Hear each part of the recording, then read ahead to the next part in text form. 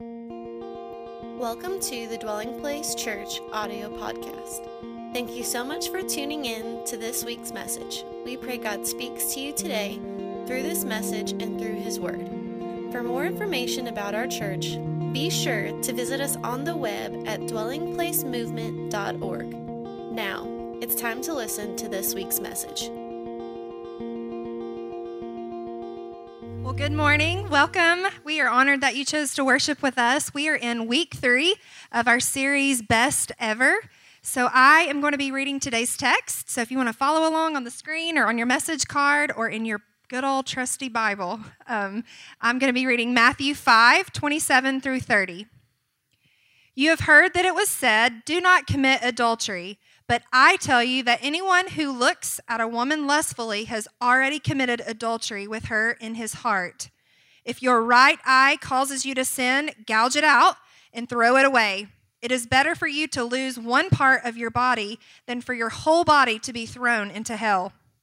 And if your right hand causes you to sin, cut it off and throw it away. It is better for you to lose one part of your body than for your whole body to go into hell. Somebody say amen. This is the word of the Lord today, and delighted you're here to worship with us. If you are new with us in any capacity, thank you so much for being here. We are in week 3 of this series called Best Ever, and there's subjects that we're communicating about taking advantage of essentially what happens in our culture. And before we kick in, I just want to say, David, how appreciative I am of you leading worship today, David. Sincerely, man. Come on, just let him know how much you appreciate him being here. My friend he stayed at my house last night. We had a great time talking late, probably later than expected. I should have not kept him up because he had to be here at rehearsal at 7. But David is an amazing young man who actually serves in a ministry that I served at before we came for relaunch here at Dwelling Place. And not only is an excellent musician, very gifted, very detail-oriented, but he is an amazing anointed worshiper. And I think you could sense that. Amen.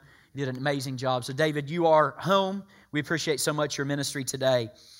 If you are following along in your message card, we are going to talk today about the subject that I'm just entitling Best Sexual Shaping Ever. You could also use this phrase, sexual formation. The first time I saw pornography, I was 10 years old. I went to a local swimming pool, and it was in my neighborhood, and a friend brought me into the bathroom, and he opened up a Penthouse magazine.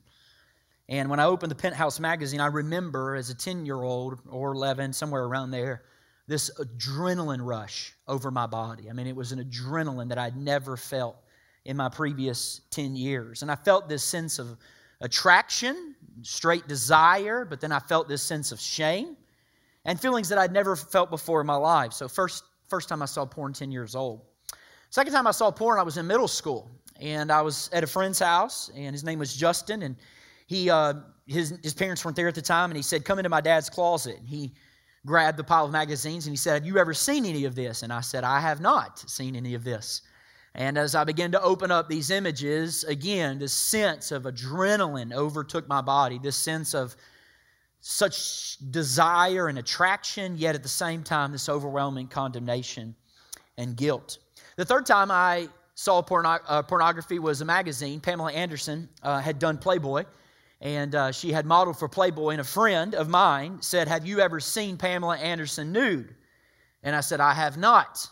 And again, I looked at this image, and there was this flood again of emotions, flood of desire, yet shame. So my entire intake of pornography was about 10 images in my first 15 years of life. 10 images.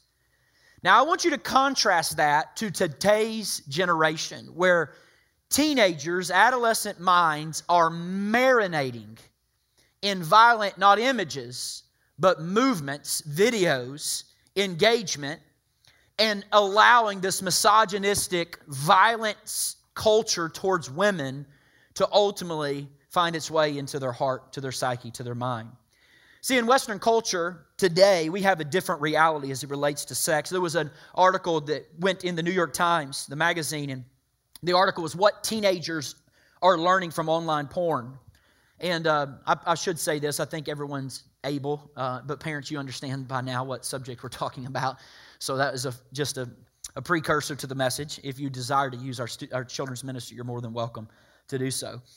But he begins to talk about this controversial subject of pornography, and that is very controversial in my world because when this article came out, it was like the first time that some parents woke up and realized the reality of what their kids are facing. Well, it talks about a class that Americans are now putting their kids through called porn literacy. Porn literacy. The truth about pornography. And it was designed, this class, to reduce sexual and dating violence. And this is what the article says. For around 2 hours each week, for 5 weeks, the students, sophomores, juniors, and seniors in high school take part in porn literacy, which aims to make them savvier, more critical consumers of porn by examining how gender, sexuality, aggression, consent, race, queer sex, relationships, and body images are portrayed, or in the case of consent, not portrayed in porn. Again, that's from the New York Times. Talks about porn literacy. If you want to see a stronger statement, you can't. This is it. Welcome to the success of the sexual revolution, okay? The sexual revolution has been very successful in our nation. And this, by the way, church, is a seismic shift in participation in sexuality that's unprecedented in church history, probably human history. The sexual revolution was defined by Mary Eberstadt in a book called Adam and Eve After the Pill. And she talks in there about how this word, this phrase, came about, this sexual revolution. She says these words: the sexual revolution was the destigmatization, that's key, and the demystification of non-marital sex. The destigmatization and the demystification of non-marital sex and the reduction, watch this, of sexual relations in general to a kind of hygienic recreation in which anything goes so long as those involved are consenting adults. The destigmatization and the demystification of non-marital sex is exactly what has happened in our culture today. Now, I want to say this revolution has been very effective. If you define a revolution by the overthrow of something previous, this is probably the most successful overthrow or revolution we have certainly seen in our nation, but maybe the world. In many ways, not many people realize this, that the Jesus movement or the Jesus revolution started at the same time the sexual revolution started. And in many ways, we can say that the sexual revolution defeated or overtook the Jesus movement, the Jesus people, the Jesus revolution. If you look at the stats regarding porn right now in America, premarital sex, abortion, divorce, cohabitation, living together before marriage, Christians and non-Christians live almost identical lives. Identical. Stats are the same. Now, most Christians don't do this with a haphazard attitude, like, oh, I'm just going to, no, but they do it. And they do it with a sense of shame, and they do it with a deep sense of guilt, and they do it with a deep sense of emotional instability. It is not an exaggeration to say that sex is eating us alive. It's eating us alive. It's producing shame in people. It's confusing our idea of authority. Teachers wonder why in the world my elementary kids act so differently. Well, when you've been marinating your brain in porn, misogynistic porn, how in the world are you supposed to respect an older lady? Right? I was just told after this gathering right here in Woodstock this week, on Tinder dating app, a 30-year-old met with a 13-year-old and got arrested. And he went for the reason to really actually go on a date, but the 13-year-old said, hey, I'm here. And he said, you're crazy. You could have gotten kidnapped. Well, her sister heard the word kidnap, went into the restaurant, called the cops. Of course, 12 Woodstock police come up, and he's like, no, I did nothing wrong. I had no sexual language. But this 13-year-old wants to get on the Tinder app, right? This is the culture we live in. So I want you to understand, it's right here, right? We even saw this week, our principal, right? One of the principals of Cherokee County Schools, both elementary schools and middle school, was caught in child pornography, right? Meeting with children, right? He's not the current one, please understand my words, but he has been here in our culture, right, in our city. So we're talking about something that's very, very clear in our culture, something that is very, very wreaking havoc, so to speak, not only our culture, but it's wreaking havoc on our marriages. It's producing guilt. It kills community. And so the question is kind of being begged is, what is the church to do about this issue in our culture? Like, what is the church going to say to this issue in our moment in history? Well, I want to start by saying one of the great lies that we have believed is that all sin is the same. We've heard that before, right? All sin is the same. Well, that's not actually what the Bible teaches. It teaches that sexual sin is a different kind of sin. 1 Corinthians 6 makes that very clear. Sexual sin is unlike other types of sin. You say, Craig, what do you mean? Every other temptation in the Bible, it says resist temptation. Resist temptation. Sexual immorality, it says flee sexual immorality. Resist temptation. Flee sexual immorality. It does something to us, sexual immorality does. 1 Corinthians 6, Paul is talking to a church with a ton of spiritual power, but almost no spiritual character. Isn't that the world we find ourselves in today? Largely in the evangelical world. Listen, the gifts of the Spirit are not meant to give us a shortcut to maturity. You got to understand that. The gifts of the Spirit, one of the dangers in our churches and the dangers in our Western world is we expect the gifts of the Spirit to quickly do what only the fruit of the Spirit can do over the long haul. And so we've got to understand that God desires to walk in holiness. He wants us to walk upright in the depraved generation. But what that means is, the Apostle Paul is now writing to Corinth and he's saying, hey, you've got to use your bodies in a way that honors God.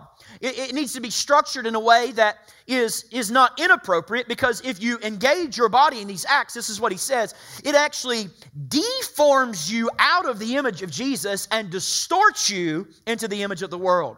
Let's listen to his words. He said, I have the right to do anything. 1 Corinthians 6, verse 12. You say, but not everything's beneficial. I have the right to do anything, Paul said, but I won't be mastered by anything. He said, you say food for the stomach and the stomach for food. I understand God will destroy them both. The body, this is countercultural, however, is not meant for sexual immorality, but the body is for the Lord, and the Lord is meant for the body. By His power, God raised Jesus the Lord from the dead, and watch this, and He will raise us also. Do you not know your bodies are members of Christ Himself? He says, shall I then take the members of Christ and unite them with a prostitute? He said, never, never. Don't you know, obviously not, that he who unites himself with a prostitute is one with her in body? For it is said the two will become one flesh. But whoever is united with the Lord is one with Him in spirit. Flee from sexual immorality. Watch this. All other sins a person commits are outside the body. They're outside the body. But he who ever sins sexually, watch this, sins against their own body. Sins against themselves. Do you not know that your bodies are temples of the Holy Spirit? Watch this. Whom you have received from God. You are not your own. You were bought at a price. Therefore, honor God with your bodies. Now, that's one of the most fascinating passages about Christian ethics. That term body there is the Greek word sarx, and so it's often translated flesh into the English language, but it's actually sarxis. And the best translation we could come to of sarxis is self. So it could be translated this way. He who sins sexually sins against themselves. All other sins are done outside the body, but if you sin sexually, you sin against yourself. So we are what? Watch this. When we sin sexually, we are bending our hearts, we're bending our wills, we're bending our body, we're bending our desires away from the purposes of God, away from the desires of God, and towards destruction and dysfunction. And what Paul tells us is that sin has enough combustive force. Those of you who live in sexual brokenness at some point, you know this. It has enough combustible force to literally incinerate Christians' consciences. It can incinerate their conscience. It has enough power behind it to cut off all religious devotion in people's hearts and lives. It has a power behind it for people to break vows that they've had for 30, 40, 50 years. Literally, sexual power and immorality can overcome anything in its path. It has combustive force. So we're left in this cultural moment here in America where the sexual revolution has changed us. Mary goes on, Eberstadt, she says, first, and contrary to conventional depiction, the sexual revolution has proved a disaster for many men and women. And second, its weight has fallen heaviest on the smallest and weakest shoulders in society. Who? Children. And it's given extra strength to those who are already strong and are predatory. Right? That's what sexuality is. That's what the rampant sexuality and immorality we see in our culture. It's preying off of the weakest and giving strength to those that are already predatory. That's the cultural moment we find ourselves in. Maybe you're here today and this is the first time you've been back to church in a little while. I'm going to say thank you for coming. Okay? You either came today because you knew we were talking about this, or you came and you had no idea, okay, and you're like, whoa. Okay, stick with us. Follow with us. But I do want to say, I have no desire whatsoever, not one single aim today. I'm not here to produce shame for anybody. No shame. Shame to be cast away. But I am here to speak clarity to the issues that we face as a culture, because the reality is most of the families, most of the individuals in this room, you have dealt with this or are dealing with this in some way. So we desperately need biblical clarity. Very few pastors preach on this today, right? It's very taboo in the Western world. Very few will talk, right? Because in an effort to grow our churches or in an effort to not deal with the demons that are prevalent in our culture, we don't want to speak that truth. Well, I want to tell you, we approach it today out of sincerity and compassion of the restorative power of Jesus. But what I want to do is I want to talk about how disciples are shaped into God's good gift in the area of sexuality. I want to talk today about how God shapes His disciples in the area of sexuality. Now, when you talk about these issues, you get two major overreactions. Anytime you start having this conversation, you get people that end up on two ends of the spectrum. The first response is a response of fear. People just say, "Oh, sex is horrible. It's bad. Avoid it. Don't have premarital sex. It's awful. Save it for your spouse." I always had a problem with that. Sex is horrible, so save it for your spouse. You understand what I'm saying? And I'm not beating the purity movement up, but man, we put rings on fingers and tried to have willpower and give people willpower to say, "Stay free." That really didn't work, okay? That didn't work, no matter what rings we put on and how many times we walk to an altar, okay? It really didn't work. But there's people that have this fear. Now, there's probably not anyone maybe in history that has more tangibly demonstrated the fear of human sexuality than one of the greatest Christian scholars of all time. His name was Jerome. Jerome was born in modern-day Croatia, I should say, in 347. He lived to 420. He was 73 years of age.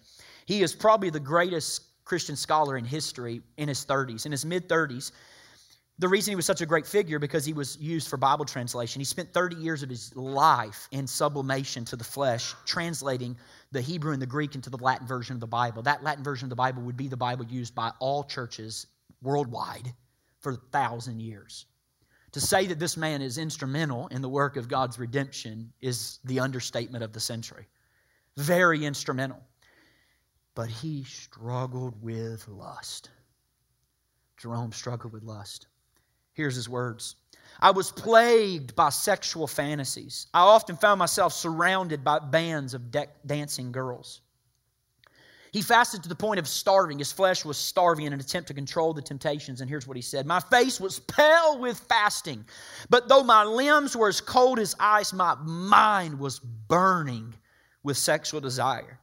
The fires of lust kept bubbling up before me when my flesh was as good as dead."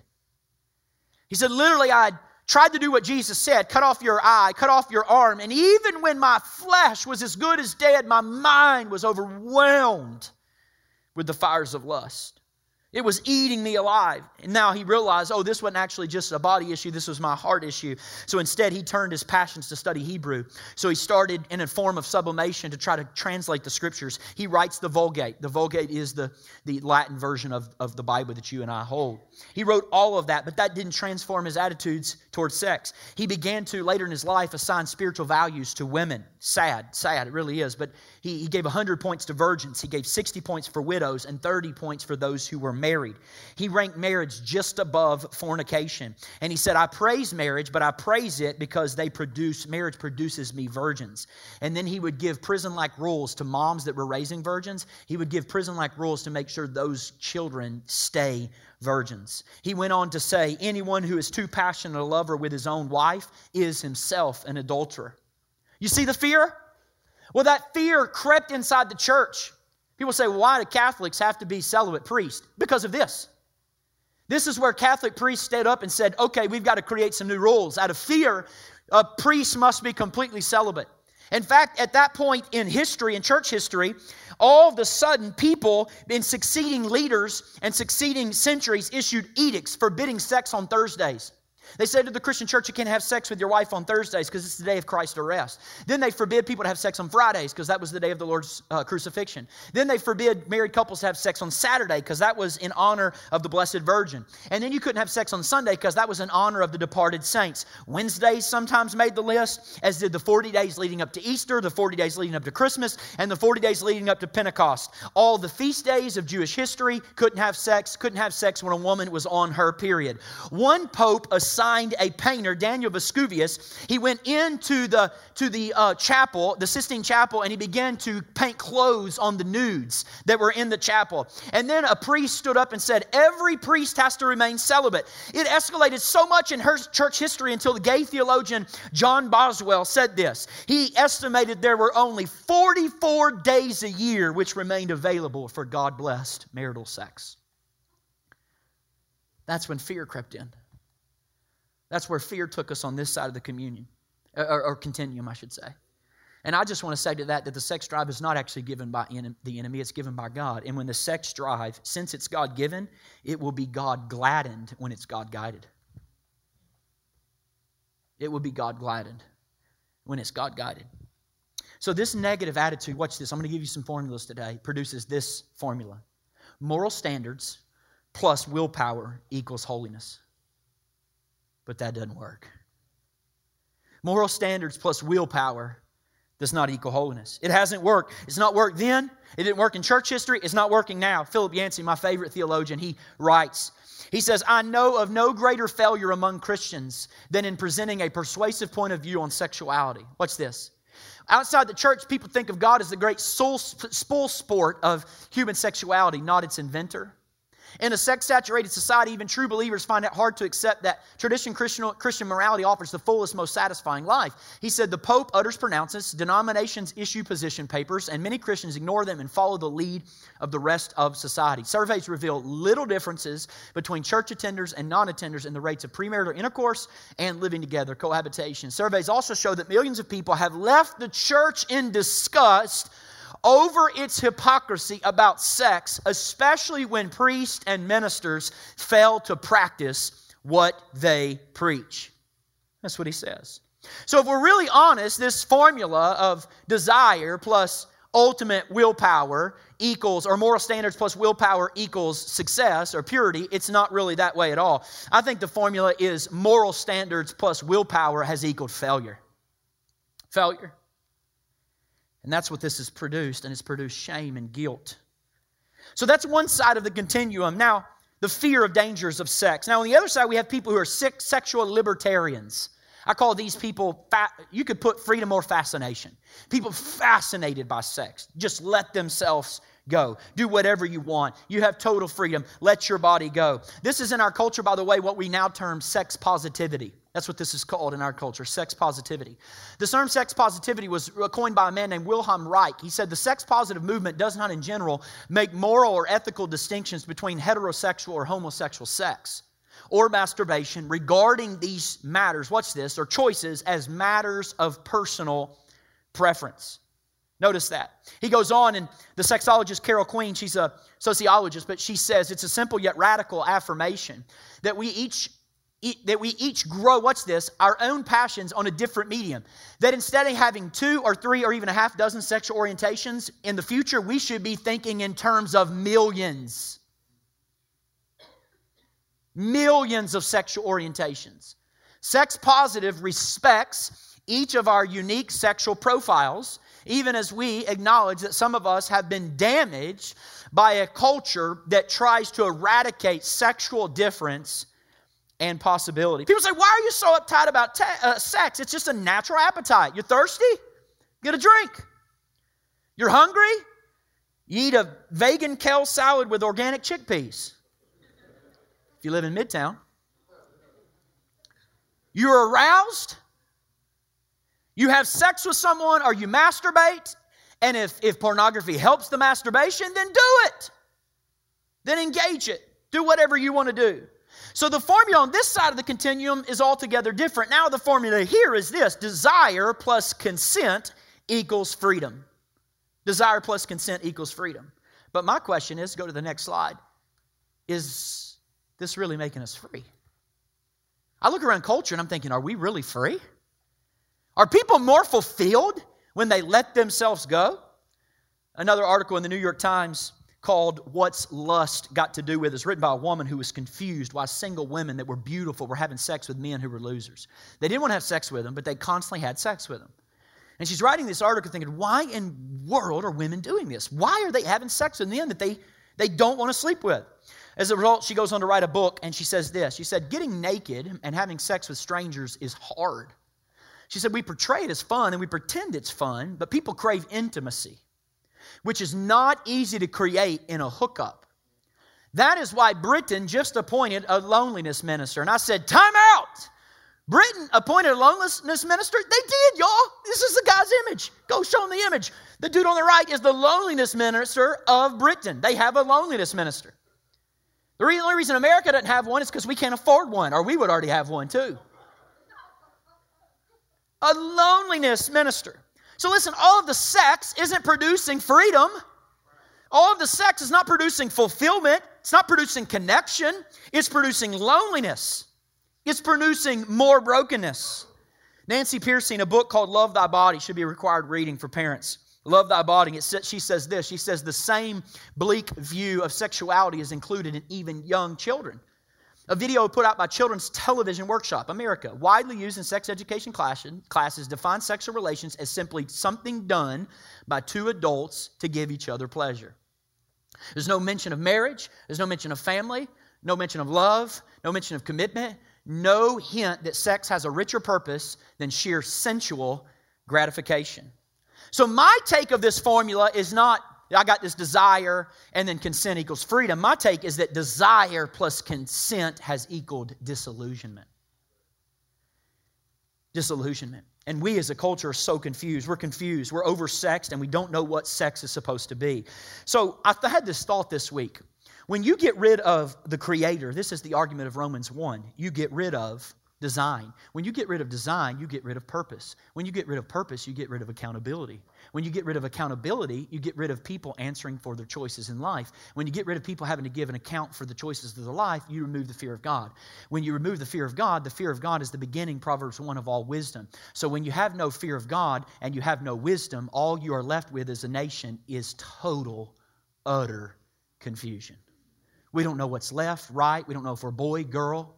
We don't know if we're trans, we're not. We don't know what our orientation. We have no idea. We don't know what's up and down, what's left and right. We are utterly confused. And this is the moment Jesus has called us to minister in. This is the moment Jesus has saw that we would live. So somewhere between this paradigm of fear, we can't go there, and somewhere between this paradigm of freedom, Jesus inserts himself into the continuum.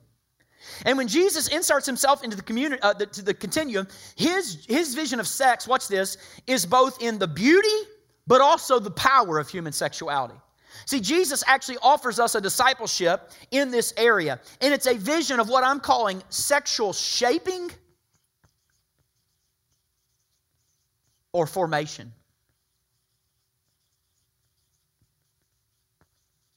Sexual shaping or formation. And you've got to understand, for the Christian, listen to me, when Jesus talks about morality, it's not just communicating what we need to do as believers or what we shouldn't do as believers. What Christian morality, Jesus actually asks us to ask as his believers, what I should be asking and begging to be asking is, who am I becoming in light of living in this way? Who am I becoming in light of living in this pattern? Don't say what's right or wrong, bad question. It's who am I becoming, what patterns in my life are creating, and do I like that end goal? In other words, Jesus' words speak at our habits, it speaks at the direction of our life, the direction of our hearts, our motives.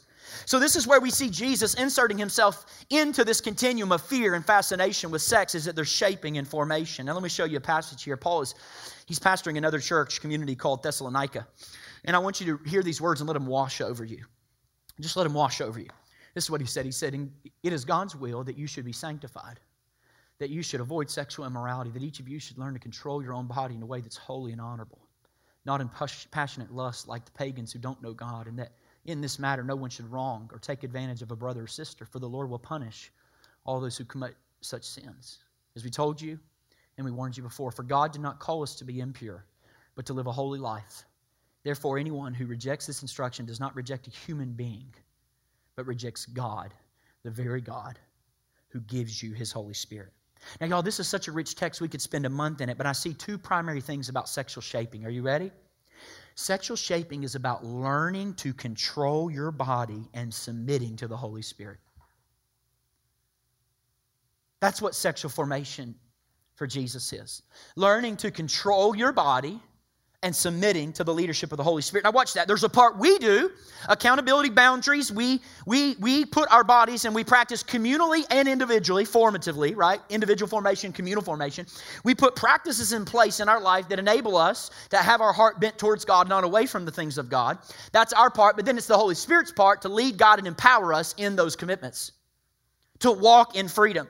Now listen, all the warnings in the Bible about sex are that sex is good, it's not bad. Sex is amazing, it's not horrible. And sex, it seeks to protect. Sex does something that's both powerful and fragile. Isn't it amazing that sex is probably the most powerful thing in our culture, yet the most fragile thing in our culture? Both powerful and fragile. Listen, sex is not designed by God to repress freedom. No, He wants you to experience it in the confines of marriage. So my question is well, how do we learn, Craig, to control ourselves and submit to the Holy Spirit? Well, first and foremost, I want to present to us that we have to have a right view of Christian sexuality. So it starts with a right vision. Now, I know this seems somewhat simple, but for a culture that's obsessed with sex and uses sex to sell everything from Hardee's burgers to hairbrushes, there's no way my kid could watch a Hardee's commercial. I mean, have you seen these women on Hardee's? I mean, there's breast on everything in our culture. It sells everything. Everything. Look at the halftime show, right? How many crotch shots can you get? Right? I mean, it sells everything. 80 million views within like 20 minutes after the on YouTube of the halftime show, within 20 minutes of it ending. I mean, it's crazy, right, in our culture. So if it sells everything, have we ever stepped back and just said, what is sex? What is sex? What is it? What is sex? Well, Christian sexuality is really founded on 4 pillars. I don't have time to go into all of them deeply, elaborate on them, but I will come back to them in a few months, I promise. We're going to come back to them. But here's 4 pillars of Christian sexuality. Number 1, sex is pointing to a greater reality. In other words, it's the story we long for. Listen to me. In your heart, watch this, what you are groping for when you're going out sexually. What you're groping for in your sexuality is you're reaching out with a desire to someone else. And when that desire to someone else is engaged, it's so that you desire to give yourself fully and to take hold of someone fully. In other words, you want to be fully known and fully accepted for who you are. That's the desire God puts in there sexually. So you say, Craig, in the Garden of Eden, watch this, they were naked and not ashamed. But in our culture, we are naked and ashamed. And even though we have our clothes off, we're still ashamed because we're afraid of rejection. We're afraid of rejection. So even though we're unclothed in 21st century America, we still have the same shame because we don't want to be rejected. But let me tell you something. The gospel, the story we long for, is that the only story and the only true story of a God who sees us as we are, who loves us as we are. We can be honest before Him. We don't have to keep the clothes on. We can pull back the covers. We can be honest with God. And God, yet seeing us for who we are, He loves us, embraces us, speaks life to us. And yet sex then becomes, watch this, a physical reminder that the union we ache for actually points us beyond ourselves to another story. That's the first pillar of Christian sexuality. In the book Rumors of Another World, the author writes the very word sex comes from a Latin verb that means to cut off or sever. And sexual impulses drive us to unite, to restore somehow the union that's been severed. Watch this. Freud diagnosed this, the deep pain within for sex, as a longing for union with a parent. He talks about how you, for those of you psychology majors, had this disconnect with your parent, and your sex drive the rest of your life is actually coming from the union with mom. Jung, theologian, discussed and diagnosed the longing for union with the opposite sex. That's what you feel. But for the Christian sees a deeper longing for union with the God who created us. It points to a deeper story. It points to a more meaningful story. So your spirit, watch this, as you drive towards another person in intimacy, you're actually driving yourself for unconditional love from God. Second thing that Christian sexuality holds itself to, or pillar, is it gives us a vision of holistic integration.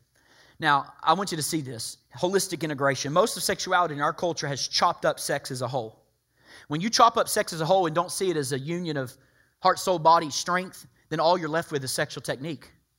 You're left with the physicality of sex. And we get rid of intimacy and a holistic vision of sex, heart, soul, mind, and strength. We just chop it up to physical nature of it. All we're left with is an obsession with sexual technique. which, by the way, detaches sex from its function and purpose. That's where we are as a culture. It's why we live in a culture that's obsessed with sexual videos, sexual books, sexual manuals, and none of them address the deeper issues that we're longing within. In the movie The Beautiful Mind, many of you may have seen it, the brilliant actor John Nash, he approaches a beautiful girl in a bar and he says, listen, babe, I don't have the words to say whatever's necessary to get you in my bed, so can we just pretend that I said those things and skip to the part where we exchange bodily fluids? Now we see that, and what do? We know sexuality can't be reduced to that. But that's how we view sex in our culture. That's how it's being marketed to us. That's how it's being communicated. And she slaps him in the face, which she should, because we know it shouldn't be reduced to that. Sex is meant to be a picture of whole life integration. Whole life. Body, soul, spirit, mind, strength, other-centered, sacrificial love. I'm giving of myself. Lust wants to get, love wants to give. God so loved the world that He got His world. No, He gave Himself. Why?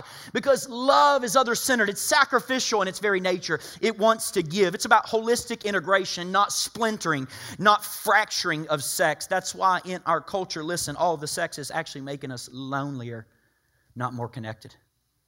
It's actually making us more disconnected and less happier because it separates from the deeper issues. Thirdly, a Christian view of sexuality is that sexuality is tied to our transformation. Now, this is controversial, but you got to hear me. It is controversial because I know there's a tension here. And Christianity actually preaches what I call a chaste tension. We actually believe, listen to me, that when you say no to your sexual impulses, when you say no to them and you resist the natural desires, that action actually has the capacity to produce spiritual growth and deep Christian formation and character internally. That there is this tension. I live as a single person of transformation where if I will say no to it, the tension that God created it for is to repress the worst in us and to release the best in us because it points us towards love. It's about self-control. It's about self-respect. It's about learning to think of other people, not just myself. And I know this, listen, I know this can be very tempting when you look at the world and you see your friends having what looks like a lifestyle of spring break and you just think, hey, from 18 to 28, I just want to let myself go. Why can't I just let myself go? I'll get back. Why can't I just release? But the tension to say no is actually what's forming you to be Christ-like. The tension to say no to it is actually, instead of giving into the pleasure, but actually giving into the pleasure deforms your character. So it's actually training our instincts, not chasing our instincts. You say, why? Because one of these pathways leads to sacrificial love and the other one doesn't. Here's the fourth pillar of Christian sexuality. It's a witness to the world. It's a witness to the world. What do you mean it's a witness to the world? It's meant to be a picture of Jesus and His church having sex. The church is supposed to be a counterculture of love and respect, a culture where people aren't commodified, where we look below the surface judgments of more than just their body. We're supposed to be a counterculture of sexual wholeness and a culture of sexual brokenness. It should be a testimony to the world. You know what the early non-believers said about the Christians? This is written down. 3rd century. This is what they said. Christians share their table, but they won't share their beds. What a witness to the world. They're making wider their seats of hospitality to invite us into their lives, but they won't sleep with us. That's a witness to the world. That's a witness of sexual wholeness and a culture of sexual brokenness. Listen, I've said before, but I'm going to say it again. The only way you know that Jesus is back from the dead and you have eternal life in our moment is that you're sexually pure and you're financially generous. Why? Because our whole culture says get as much as you can. And when you have a willingness to share and forego the pleasures of the earth, you tell everybody else, I believe in another world, not just this one. That's how you know you're saved. That's how you know the Spirit of God resides in you. Now, in light of those 4 pillars of Christian spirituality or sexuality, I'm sure that no one in here has any struggles. Right? You just preach those pillars and then we just dismiss. Or maybe 15 years of pastoring has taught me, and the questions of counseling has taught me that there might be some tension points in this room. There might be some tension points. So I'm going to address for the next few moments, I want to preach on porn, I want to preach on masturbation, dating, cohabitation, and premarital sex. So let me first jump into porn. I want to look quickly but loosely. I know of no other struggle, listen to me, that plagues and produces shame for more men and women than the issue of pornography. Probably the biggest shame producer. Jen Meza gives a commentary of how porn distorts us, and she says this. She says, the more society loses touch with the reality, especially in relationships, the more people do not know how it's supposed to look or be, how to react with other people, and then they turn to more porn. They look at the fantasy and believe it should be their reality. They retreat further into the illusion. What's this? Because porn can never be real. It does not work in real life. Porn is a sickness. Porn is a sickness. Chris Hedges, in his phenomenal book, Empire of Illusion, he says this. He says the largest users of internet porn are between the ages of 12 and 17. And porn producers increasingly target adolescents. Porn targets the mid-teens to the mid-20s. That's true, by the way. When they ask porn stars, what's the number one lie you had to do in your industry? They tell them that when we're in our 20s, we have to say that we're teenagers. We have to say that we're teenagers. We have to pose as teenagers in our scenes. You say, why? Because the number one search porn phrase in 2018 in the entire world was teen.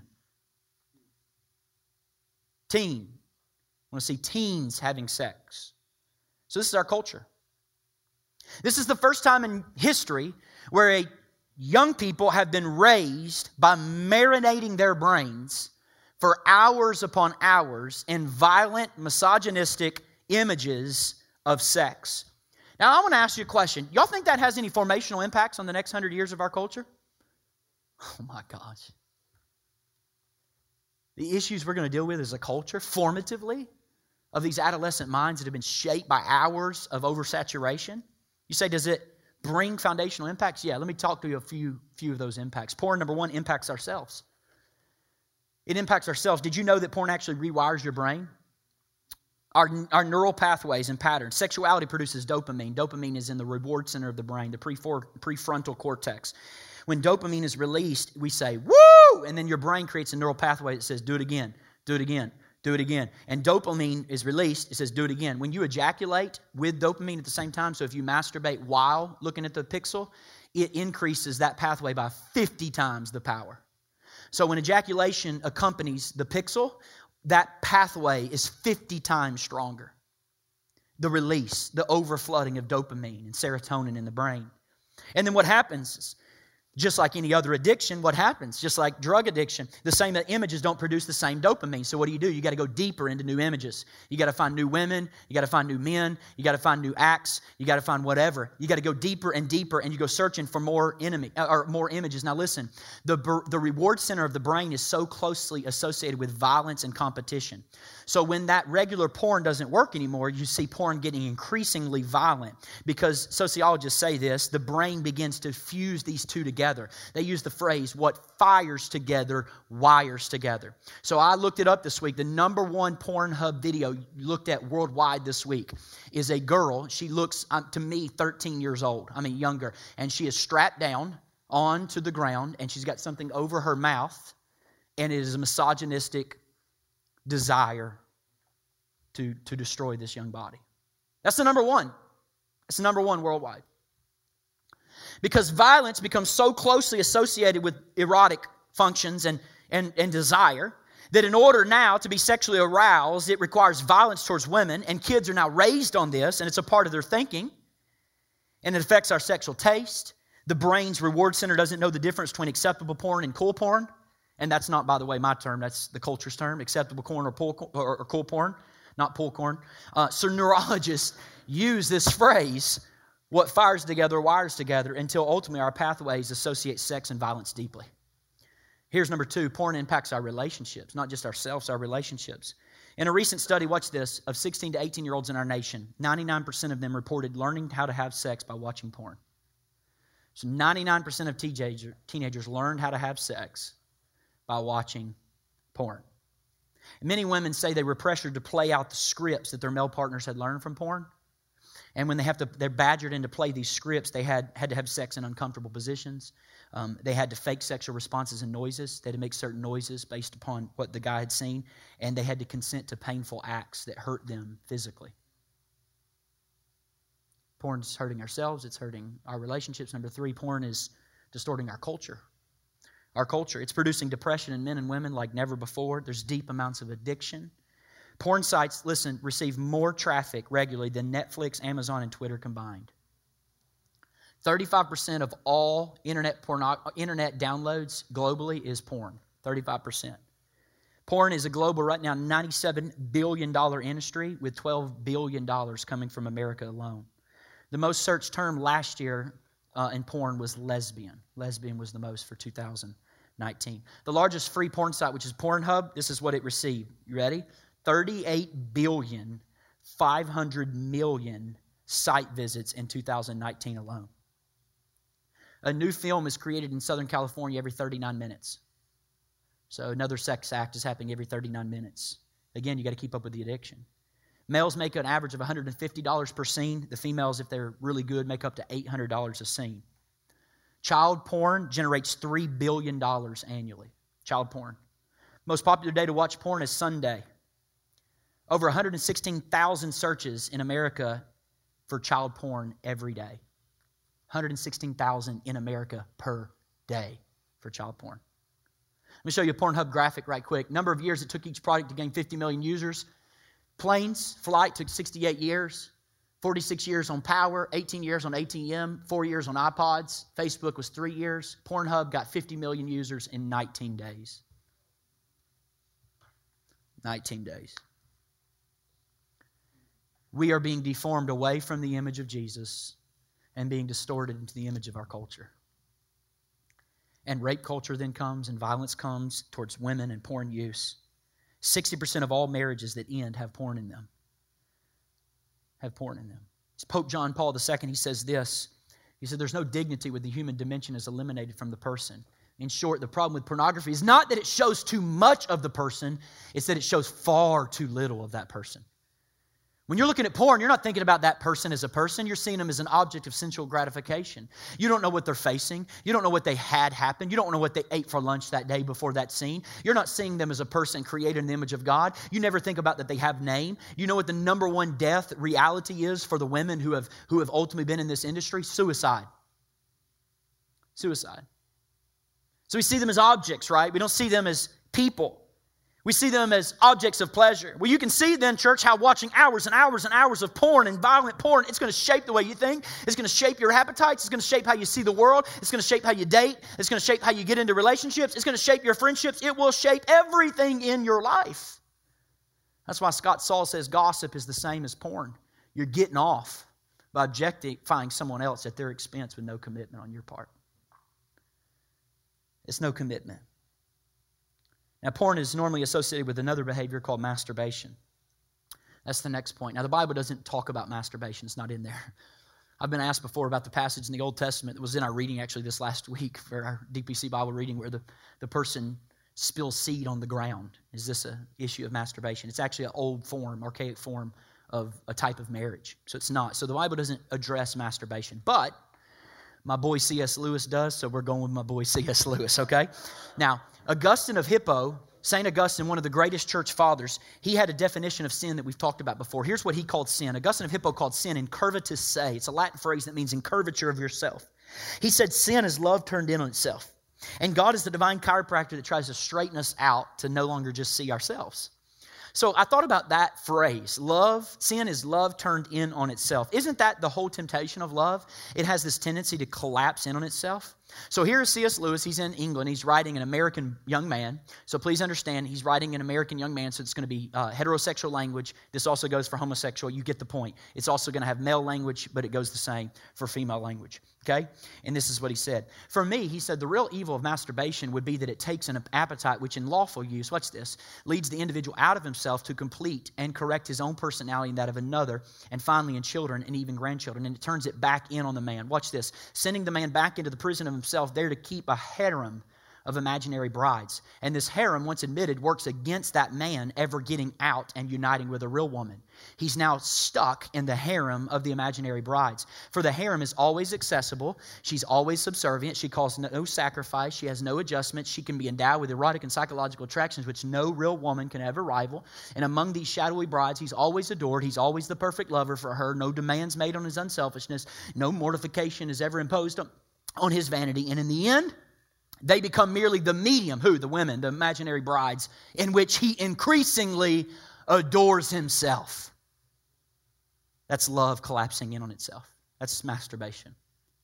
That's love falling in, taking me from other-centered to becoming self-centered. He goes on. He said, it's not only the faculty of love, which is thus sterilized but forced back on itself, but also the faculty of the imagination. I thought this was brilliant.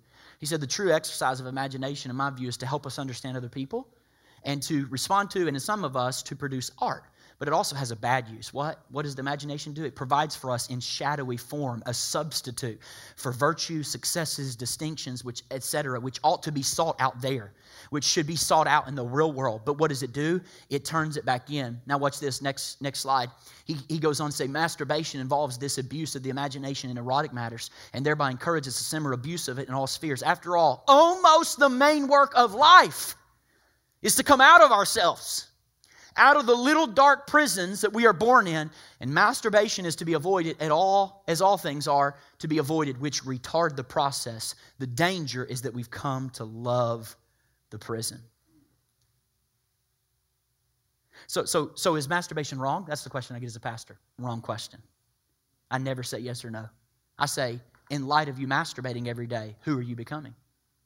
Do you like that person? Does that person look more like Jesus? So in light of the patterns of my life, what is masturbation doing to me? What's it doing in my life? What's actually happening? Remember, that's what Christians ask. So there's 3 concepts that stand out to me real quick. I'll just hit them. The harem within, abusing the imagination, and loving the prison. And the Bible says love is the exact opposite. It is other-centered. Ephesians 5:3, what does it say? But among you may this not be a hint of sexual immorality, of any kind of impurity or greed, because these are improper for God's holy people. So a mind filled with porn and with relationships that are not real based on money and subscription, then you're wiring my brain to be sexually aroused. Now I'm masturbating to violent images. What does that do? That just takes me deeper into my own prison, to never get released, to never escape. It takes me deeper into myself, not leading me to freedom. So what does the Bible say, Craig? Don't masturbate? No. Who am I becoming and how am I being transformed? Formed by masturbation. Now this leads me to enter into relationships, which is dating. Now I can't point to a verse in Scripture in the Bible that says about dating. I can't do that, okay? This is an issue of wisdom, but let me point out something real quick. Dating is really a new concept. So in the 18th century and 19th century, it was all about arranged marriages. Then we moved to courtship. You know what courtship was? The husband was... the potential husband was meeting the girl in the context of her family. And then we moved from courtship to dating. Now, the first time that dating appeared in American culture was 1914. Here's what the major change was. Young men didn't come to court the family. When you came to court the family of the girl evaluated you as a man in terms of skill, suitability, and character. But now you took the young woman away from her parents, so you couldn't be judged anymore on character, suitability, and skill. Instead, it was based on romance instead of friendship. You see the difference? And then it was based on spending money that you don't spend when you actually get married, and being seen by other people around you in the dating scene that you won't have when you get married, and having fun instead of character assessment. Well, that led to a hookup culture, which leads us to dating apps. Now, before you say, people have dating apps, I just told you about the 13-year-old on Tinder, okay? 90-something million people are now users on Tinder, okay? That's just one of the dating apps in our nation. And I got to tell you, I've never been on the dating app, okay? I've never done, but I did have a friend, many friends and people that have been on dating apps. And one friend said to me, dating apps are like Amazon Prime to deliver you hot people. Then I remember this article from a few years back on Vanity Fair. By the way, Vanity Fair is not, might I add, a Christian magazine. This article was called Tinder and Hookup Culture, the Dawn of the Dating Apocalypse. I'm going to give you a few selected readings, and I hope you're staggered as much as I was. There have been 2 major transitions, the writer writes, in heterosexual mating in the last 4 million years. First was around 10,000 to 15,000 years ago in the agricultural revolution, when we became less migratory, more settled. That led to the establishment of marriage as a cultural contract. And the second major transition is the rise of the internet. I say, hey, are you confused right now? It's because this thing has only happened one other time in human history. Okay, this whole idea of dating and how to find a mate, it's a major crux moment in the history of our nation. But my question is, who are we becoming by participating in dating apps? Let's read.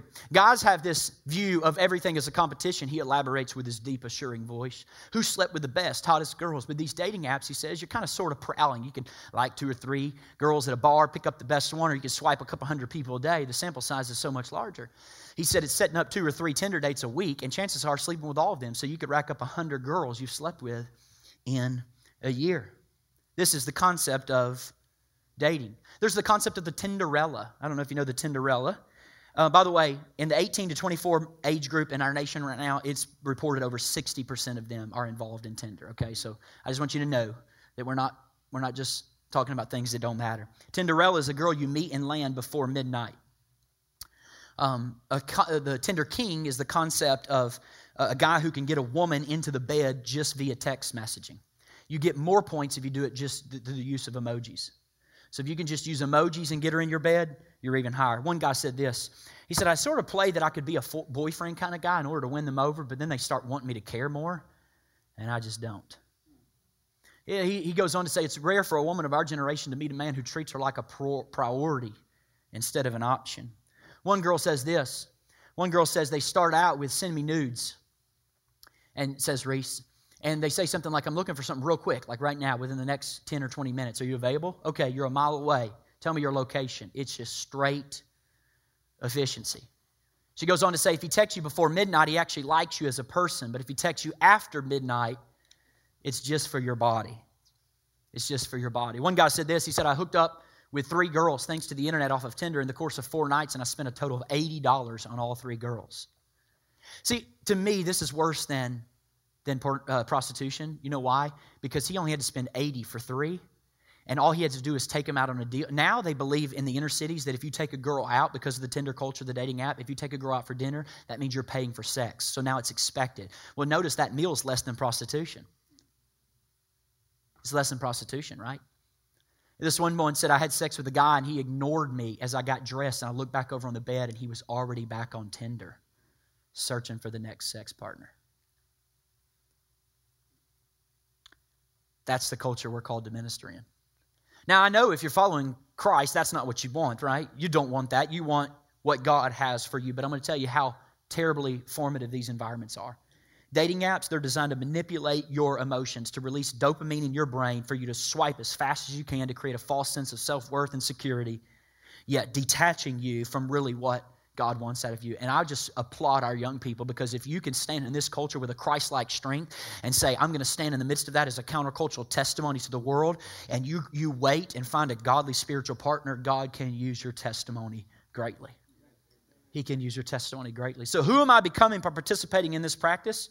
Well, most people date out of 3 primal reasons. Number 1, loneliness. Number 2, sexual desire. Number 3, pride. I just want to be with someone, Pastor Craig. I can't be by myself. Or number 2, I'm just on fire. I got to let this out. Or number 3, I wonder how many people I can get so I can build my resume, so I can feel prideful. And what these do is they form us in a way that's different from how we should evaluate people. I'm going to go back to my boy C.S. Lewis for a minute. He wrote a book called 4 Loves, and he talks about the 4 Greek words of love. And this is fascinating to me. Eros, or eros, is what we call erotic love. Storge is what we call, I call it nostalgic, enjoyable love. Go have fun, do something together, whatever. Philia, or what we call phileo, is brotherly love, friendship love, city of Philadelphia. And then agape is other-centered, self-sacrificial, give myself to another person love. Now, in our culture, what's happened is we are formed in viewing people erotically. So I look at their body, I look at who they are. The first love I get to is eros. And then what happens? If I can get them in my bed, then I'm going to get some fun out of them. So we're going to go do something fun. We're going to have some kind of moment together. And then, only then do I start thinking, should I build a friendship with them? Or were they just a hookup? And it's, if I should build a friendship with them, then after the friendship develops long enough, then I start thinking, maybe I can agape them. But you know what? It's forming our loves in the wrong way. To be a Christ-like disciple is the exact opposite. The first filter you have is agape. I'm going to posture myself in sacrificial love. I'm going to posture myself saying, I'm in love with Jesus and I'm ready to give my life to another person. In fact, Ephesians 5 says, husbands, agape your wives. Self-sacrificial, other-centered love. And then we ask the question, hey, can we develop a friendship? How can we find common ground? Can we develop this friendship? Can we spend time together? Then we say, hey, let's go have some fun. Let's have some enjoyment. And if that compatibility and suitability works, then we say, let's put our bodies together. Let's get married. Let's have sex one with another. But look, when you reverse the loves, you commodify people. And when you restore the loves, you value people. You value people. You value people as made in the image of God. And one of the things I ask all the time, and I've asked my wife, because I've been a pastor over young people for some time, why in the world are there so many beautiful, godly, single women in our church? And then the thought hit me this week. Because men have been formed by our culture to evaluate women by one factor, and that is she hot?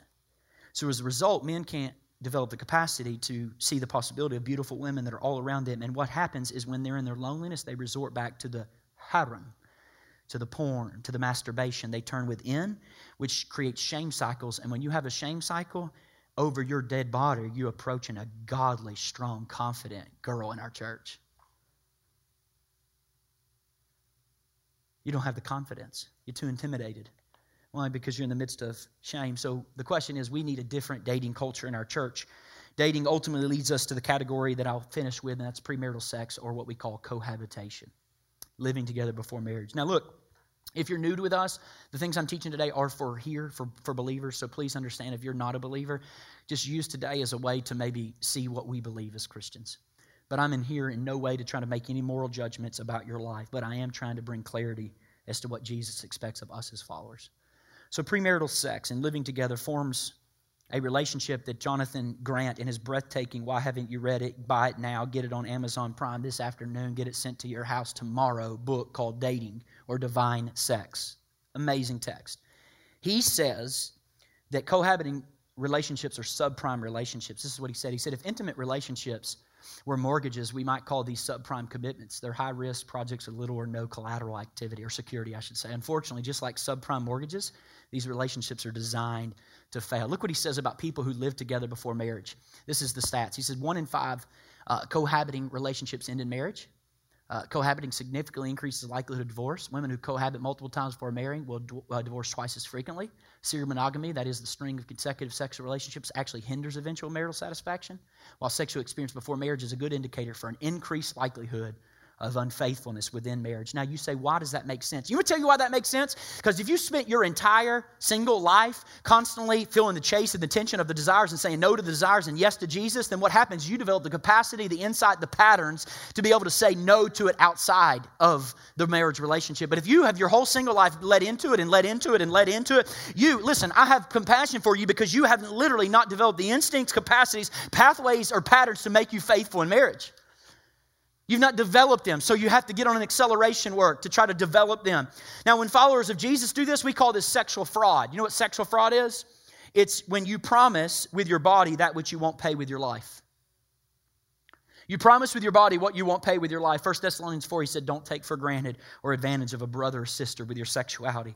So I've given you other formulas that I think end in defeat. Let me give you, in closing, what formula I think God uses to form us, and that is a Christian vision of sexuality plus the power of the Holy Spirit plus individual and communal practices equals the restoration of Jesus in my sexuality. Equals restoration. We get this vision of what sex is. We commit ourselves and submit ourselves to the leadership of the Holy Spirit. We pattern our bodies in ways that delight Him, not grieve Him. That's why in Romans 7:6 it says we serve in the new way of the Spirit, not in the old way of the written code. Listen, the goal of God for your life is not sin management. The goal of God is spirit abundance. Spirit abundance.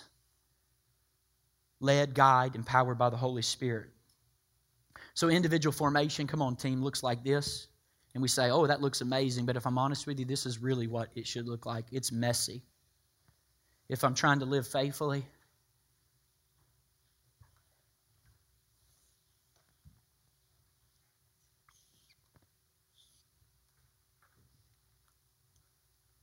it's not easy. It's not easy. This is messy. It's hard creating a culture in our hearts that's countercultural. But can we all agree that we need rightly ordered desires and rightly ordered hearts? We need not only individual formation, but we need communal formation. So that means we have to be communities, listen, who, yes, we have boundaries, but we also are communities of joy. Listen to me. Listen to me. Listen to me. 1 Corinthians 5, we'll get into it more. It's not our job to tell the world how to be the world, but it is our job to help the church be the church. So we as a counterculture have to be a joy-filled center. We got to retrain our friendships. We need to reclaim them. That our churches are places of joy. Why? Because carnal friendships are based on affinity. Worldly relationships or friendships are based on usefulness, how we help each other. But spiritual friendships are based and designed to follow and help follow our call in Jesus. But we should be a place of disciplines and joy, because it's actually the joy of the Lord that's our strength. Joy is what suppresses these basic instincts. This is my favorite quote of the day I give you. A neurobiologists have shown that while most brain development stops sometimes in childhood, the brain's joy center, located and observable in the right orbital cortex, is the only part of the brain that never loses its capacity to grow. As Dr. James Friesen said, when the joy center has been sufficiently developed, it regulates emotions, pain control, and immunity centers. Now watch this. He goes on to say it guides us to act like ourselves. It releases neurotransmitters like dopamine and serotonin. It's the only part of the brain that overrides the main drive centers like food and sexual impulses and terror and rage. And this is a neurobiologist. He said, without sufficient joy strength, we spend the rest of our lives trying to fill the deficit. So I met with the leaders of Dwelling Place, and I've actually changed my title from co-pastor. My new title is Joy Center Cultivator and Overseer at Dwelling Place Church. Why? Because I want our church to be full of joy, folks. I want people that are broken in their sexual sin to come through those doors and feel that there's life in here. There's something different in here. There's joy in here. It suppresses all the carnal instincts because there's joy. There's joy. Now, some of you, you've been sitting here with an ache in your belly, and you're getting these images that you've been trying to forget for years. And you're feeling accused. And you're thinking, I'm a sexual failure. Or I've been abused, Craig, or promiscuity. Listen to me. Jesus has compassion for people caught in the struggle. And when a woman was caught in adultery, you know what he did? They had hands to stone her. He said, who is without sin, cast the first stone. They dropped their rocks and leave. You know what he did? He drove a wedge between the accusers and the person so that he could create space for his mercy to touch her. I'm here to tell you, I don't care what sexual brokenness you've gone through. I don't care what the enemy has told to you. I don't care what lies have been thwarting your mind. There is a Jesus who can literally drive a wedge of heaven between the accusatory voices in your brain and mind, and he will drive a wedge between you and the accusation. He will create a safe place for his mercy to fill you, for his compassion and for his grace to transform your life. I was reminded of a Japanese form of art called kintsugi. Kintsugi is interesting. It takes broken things and through the addition of costly metals produces beautiful things. Now in the Western world, we lose value when things are broken, but kintsugi method, it's a different philosophy. It's not replacement, it's about restoration. And they take the cracks and they fill it with gold. And now that dish is a testament of its history. And I love this vision of human sexuality. These dishes are now one of a kind. You can't mass produce these. They have to be made by an artist by hand. And when they get done making them, they have more value than they had before they were actually broken. Why? Because they have the value of gold in them. You have the value of the blood of Jesus. And I want to tell you, you say, Craig, I'm broken sexually. You have no idea how many people are sitting on your row right now whose lives were absolutely ravaged and torn apart by sexual immorality, and Jesus has put them back together again. And if you were to look at them honestly, you would see gold between all of their cracks. Why? Because Jesus is no respecter of persons. He can do it for you. It just means that you have got to understand Jesus can make you a pure and spotless bride. He can. He can. So today I want to invite you to the mercy of Jesus. Our church, every church has to make a decision about the kind of church we're going to be. We either concede to the values of our culture and give in, or we believe in the crazy restorative power of Jesus. And I would tell you, as long as I'm the pastor and this man's the pastor of this congregation, we are going to believe in the restorative power of Jesus. Is it foolish? Yep. Just as foolish as following the world's cultural values. You just pick which foolishness you want to believe. The foolishness of a Jesus who can restore every part, or to concede to the cultural values and fall into dysfunction, greater despair. There's no neutrality. You're either being shaped by the sexual revolution or you're shaped by the scandalous love of Jesus. You can't stand in the middle. You're being formed by one or the other. Thank you so much for listening to this week's message. If you would like more information about our church, be sure to visit us on the web at dwellingplacemovement.org.